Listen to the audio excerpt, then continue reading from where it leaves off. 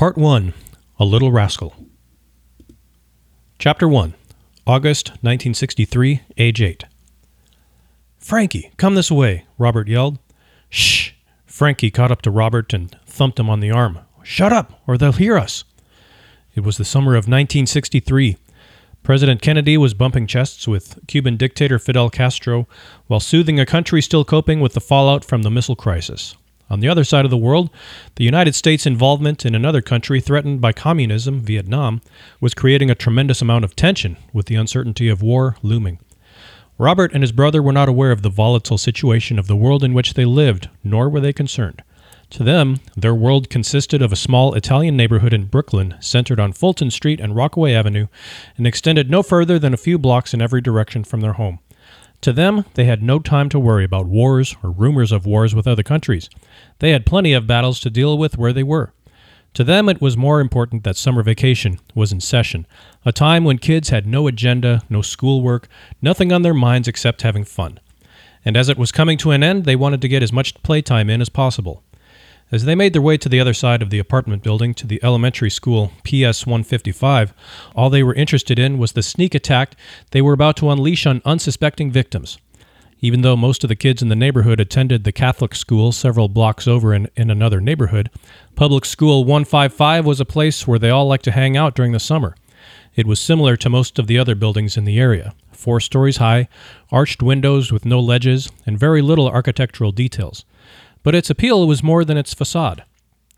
To the teenage girls, it was a place away from home, where they could talk about crushes and the latest trends without parents or younger siblings listening in on their conversations.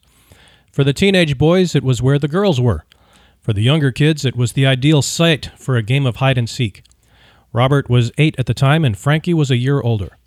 They had an idea of what was happening in the outside stairwell of the school, so as they got closer, they quit talking and snuck up along the wall. They could hear voices. One in particular stood out from the rest. Robert and Frankie both tipped their heads up and sniffed the air like hound dogs. They smiled at each other, their suspicions now verified. They crept a little closer until they were right up next to the stairwell, but still out of sight. As they heard the screech and roar of the elevated train nearby, Robert and Frankie nodded to each other. They both jumped out and yelled. All the girls hanging out in the stairwell screamed, except for their sister Betty. After the noise of the train subsided, she said, "Frankie, Robert, what are you doing here?" The two boys laughed, slapping each other on the back for successfully scaring Betty's friends. "That's funny. We were just about to ask you the same thing," Robert said, knowing they had caught her doing something she wasn't supposed to be doing. "It's none of your business." "Yeah, maybe it's not my business, but it's Mommy's business." Their mother was the backbone of the family. She kept all 5 of her kids well-fed and clothed, despite the small budget she had to deal with. She was also the disciplinarian, and never hesitated to keep her kids in line. Betty brought out the cigarette she hid behind her back, stared at Robert and Frankie for a second, and took a long drag from it. "Man, she is cool," Robert thought. It reminded him of the commercials he saw on TV, of good-looking girls and well-built guys running around on the beaches enjoying the sun and surf, smoking Bel Air cigarettes. She blew out a stream of smoke that curled back on itself and then dissipated into the brightness of the sun. "I'm almost 15. I can smoke if I want." "Okay," Robert shrugged a couple of times. "Come on, Frankie." They started walking towards their apartment building. "Wait!" Betty stepped down from the stairs, crossing her arms as she planted herself in front of them. "What do you want?" she asked, with half-opened eyes and a smirk. The brothers turned around and walked back. "Teach us how to smoke, like you do." "What? Like I do?" "Yeah, you know. Cool like." Betty was tough, not just tough for a girl, but tough by any standard. Up until she was about 14, she was a tomboy who loved to play sports. She had a temper. All the kids in the neighborhood had either seen its fury or experienced its wrath. Even the boys in the neighborhood were afraid to fight her. Robert was known as Betty's little brother, and even though he never let her know it, he was okay with that. He knew he could count on her to look after him, despite his pesky little brother ways. When the neighborhood kids played punch ball, Betty would always pick Robert when she was captain, despite being the smallest kid on the block and his inability to play very well.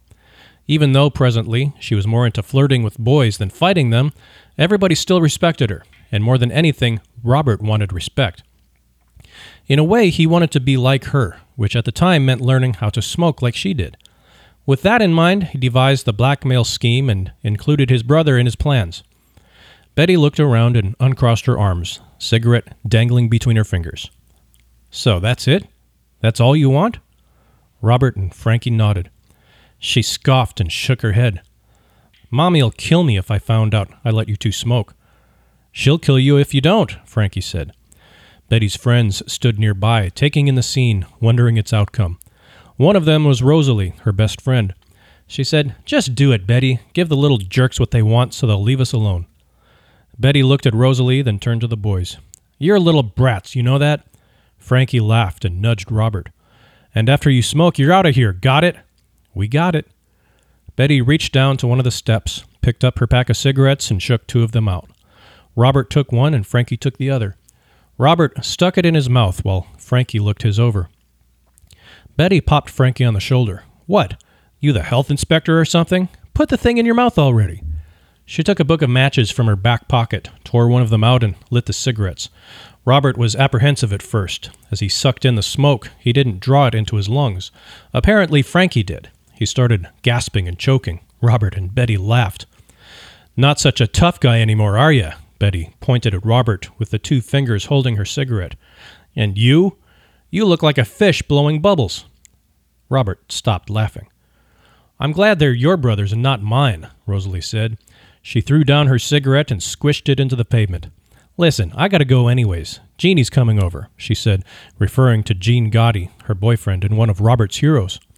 "I saw him yesterday," Robert said. Rosalie glared at him. "And?"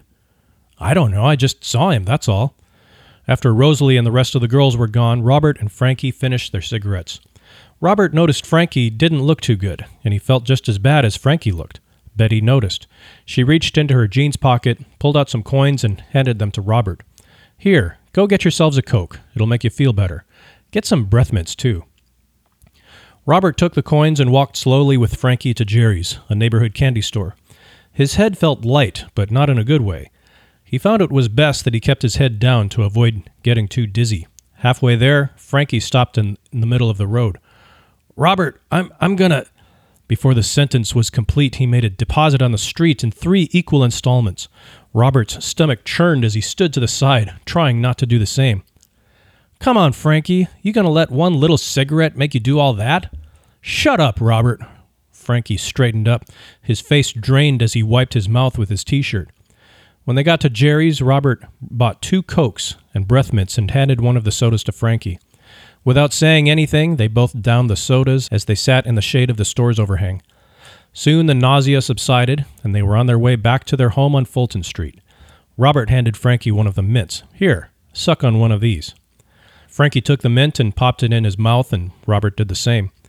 As they turned onto Fulton Street, they noticed red lights flashing and a crowd gathered out in front of their apartment building. Robert ran the rest of the way, anxious to see what was going on, Frankie not far behind. The ambulance and police were there, and the people were coming in and out of the building. He made his way through the crowd and went inside. Part of the stairwell banister leading to the second floor was broken and lying on the first floor. His grandfather, who was living with his family at the time, was leaning against the wall at the landing in between the first and second floor, and the medics were trying to help him. Robert could hear him wheezing. Robert's grandfather was very special to him. He and his family had moved into his grandfather's neighborhood when he was 5, after the death of his grandmother. It wasn't long after his grandfather moved in with them. He was a very old-fashioned Italian and only spoke in his native tongue. Robert didn't know if he even knew English. He liked his beer, and with every meal he had to have his wine. He used to say this little Italian phrase to Robert, which basically meant, "Do you smell or do you stink?" And then he would laugh. His grandfather had a regular routine. He pulled a chair up to the apartment window and propped his arm on a pillow laid on the windowsill just so he could watch Robert and his friends play ball out in the street while he sipped on a beer. It made Robert feel good to know his grandfather was watching, so he would try to do his best to impress him. He was also the first person to let Robert have alcohol. One holiday, he gave him some wine while Robert sat hidden under the table. He got so drunk that he kept banging his head against the legs of the table. Robert felt like he was one of his grandfather's favorites and loved him a lot. Now, seeing his grandfather lying helpless in the stairwell devastated him. He yelled, "Grandpa!" and tried to get to him, But before he could get up the stairs, a police officer stopped him. "Hold on a second." The officer placed his arm in front of Robert. "That's my grandpa." The police officer started walking toward the front door with Robert in tow. "I understand. Just wait out here so we can help him out." He opened the door and gave Robert a slight shove outside as he ordered everyone else to leave as well. He looked around to see if he could find any of his family. He saw his mother holding his baby brother, Richard, in her arms, and for a brief moment the urgency of his grandfather's demise was replaced with jealousy, present ever since the baby was born. Next to them was Frankie and Anna, his other sister. He made his way through the crowd to get to them. His mother was crying, dabbing at her nose and eyes with a handkerchief held in her free hand. "Ma, what happened?" he asked. He looked at Richard cradled in his mother's arms. "I don't know. I was inside the apartment when I heard your grandfather's footsteps coming up the stairs and then a bunch of noise. I came out and found him." She started crying again. A few minutes later, the medics brought Robert's grandfather out on a gurney and eased him into the back of the ambulance. By that time, Robert's father had arrived from his job and started up the family car. Betty came up behind Robert and Frankie just in time for their mother to hand Richard off to her. "Me and your father are going to the hospital. All of you, stay close to home." "But, Ma, I want to go too." Robert's protest fell on deaf ears as his mother went around to the other side of the car and got in. They watched as the car followed the ambulance out of the neighborhood, its lights flashing and siren whirring. Later that evening, Robert got a call from Betty, who had taken Richard with her to their aunt's house a few doors down. Her voice was trembling. "You and Frankie need to get down here." When they arrived, Rosalie and Doreen, another friend of Betty's, were coming out of the building crying. "What's wrong?" Robert asked. Rosalie said, "Just go on inside," and she and Doreen left. As Robert walked in, many of his aunts, uncles, and cousins were there, all with mournful expressions or wet eyes. He made his way through the living room and saw his weeping mother in the kitchen, clinging to Richard as if someone had just tried to steal him. Both Robert and Frankie ran to her. She unlatched one arm from the baby and wrapped it around both of the other boys. Robert savored his mother's attention, a rare commodity since the arrival of Richard. Robert looked up to her. "Is Grandpa dead?" His mother tightened her lips, her face unable to hide the anguish as she gave a slight nod. She explained that their grandfather was climbing the stairs to their apartment and was a little tipsy from drinking too much. He had made it to the top but lost his balance. To keep himself from falling, he grabbed the banister, but apparently it was as old as he was and gave way to the stress, sending Grandpa tumbling down to the landing. The fall caused a rib to break, which punctured one of his lungs. He died at the hospital. The rosary was held at a nearby funeral home for 3 days. Robert's parents didn't allow him to go. On the third day, Robert was sitting on the stoop outside his apartment when his Uncle Barry walked up. "Have you seen your grandpa yet?" Robert shook his head. "Do you want to see him?" Robert nodded. Uncle Barry looked around and then said in a lower voice, "I know for a fact that no one's in the parlor right now. How about I sneak you in?" Robert's face lit up. "Okay, come on."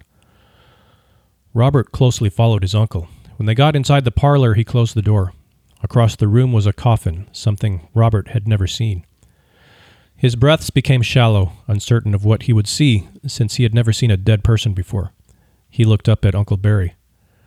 "It's okay," he gave Robert a little nudge. "Go ahead." Robert made the short walk to the coffin as long as possible. He wasn't tall enough to see the body from the other side of the room, but as he approached, his grandfather began to appear. First his hands, then his chest, and finally, as he was standing next to the coffin, he saw his grandfather's familiar face. His eyes were closed, just like the many times he had seen him sleeping. "You need to say something to him?" Uncle Barry's voice startled Robert. "Go ahead. Tell him what you want to tell him." Tears never start in the eyes. Their origin is someplace much deeper. The place is so well rooted that as they begin to form, the entire body trembles like a volcano on the brink of eruption. As Robert stood there, gathering his thoughts, he felt the birth pains of his tears, parented by sadness and anger and fueled by uncertainty. "I love you, Grandpa," he said, his tears finally springing forth and falling on the satiny material draping the coffin. He had a brief conversation with his grandfather, occasionally interrupted by sniffles and swipes by his forearm. But the words he really wanted to express formed questions never asked. Who's going to watch me play punchball now? Why did you have to get drunk and fall? Why does Richard get all of Mommy's attention when I'm hurting so bad? When he was finished and the tears had transformed into dried, salty rivulets streaking down his face, he went back to the stoop, realizing that the one person who consistently showed him attention was now gone. He felt very alone. "Hey, little Robert, sorry about your grandfather." Robert hadn't realized that Alberto Devaccio had approached him. He didn't know much about Mr. Devaccio, except that he owned a couple of businesses in the neighborhood and drove a really nice car. "Listen," Devaccio leaned over and placed a hand on Robert's shoulder. "If you or your family need anything, just ask me. I'll see to it that you're taken care of, okay?" Robert spoke softly. "Okay." He watched as Devaccio walked down the street, greeting admirers as he made his way to his Cadillac and drove away.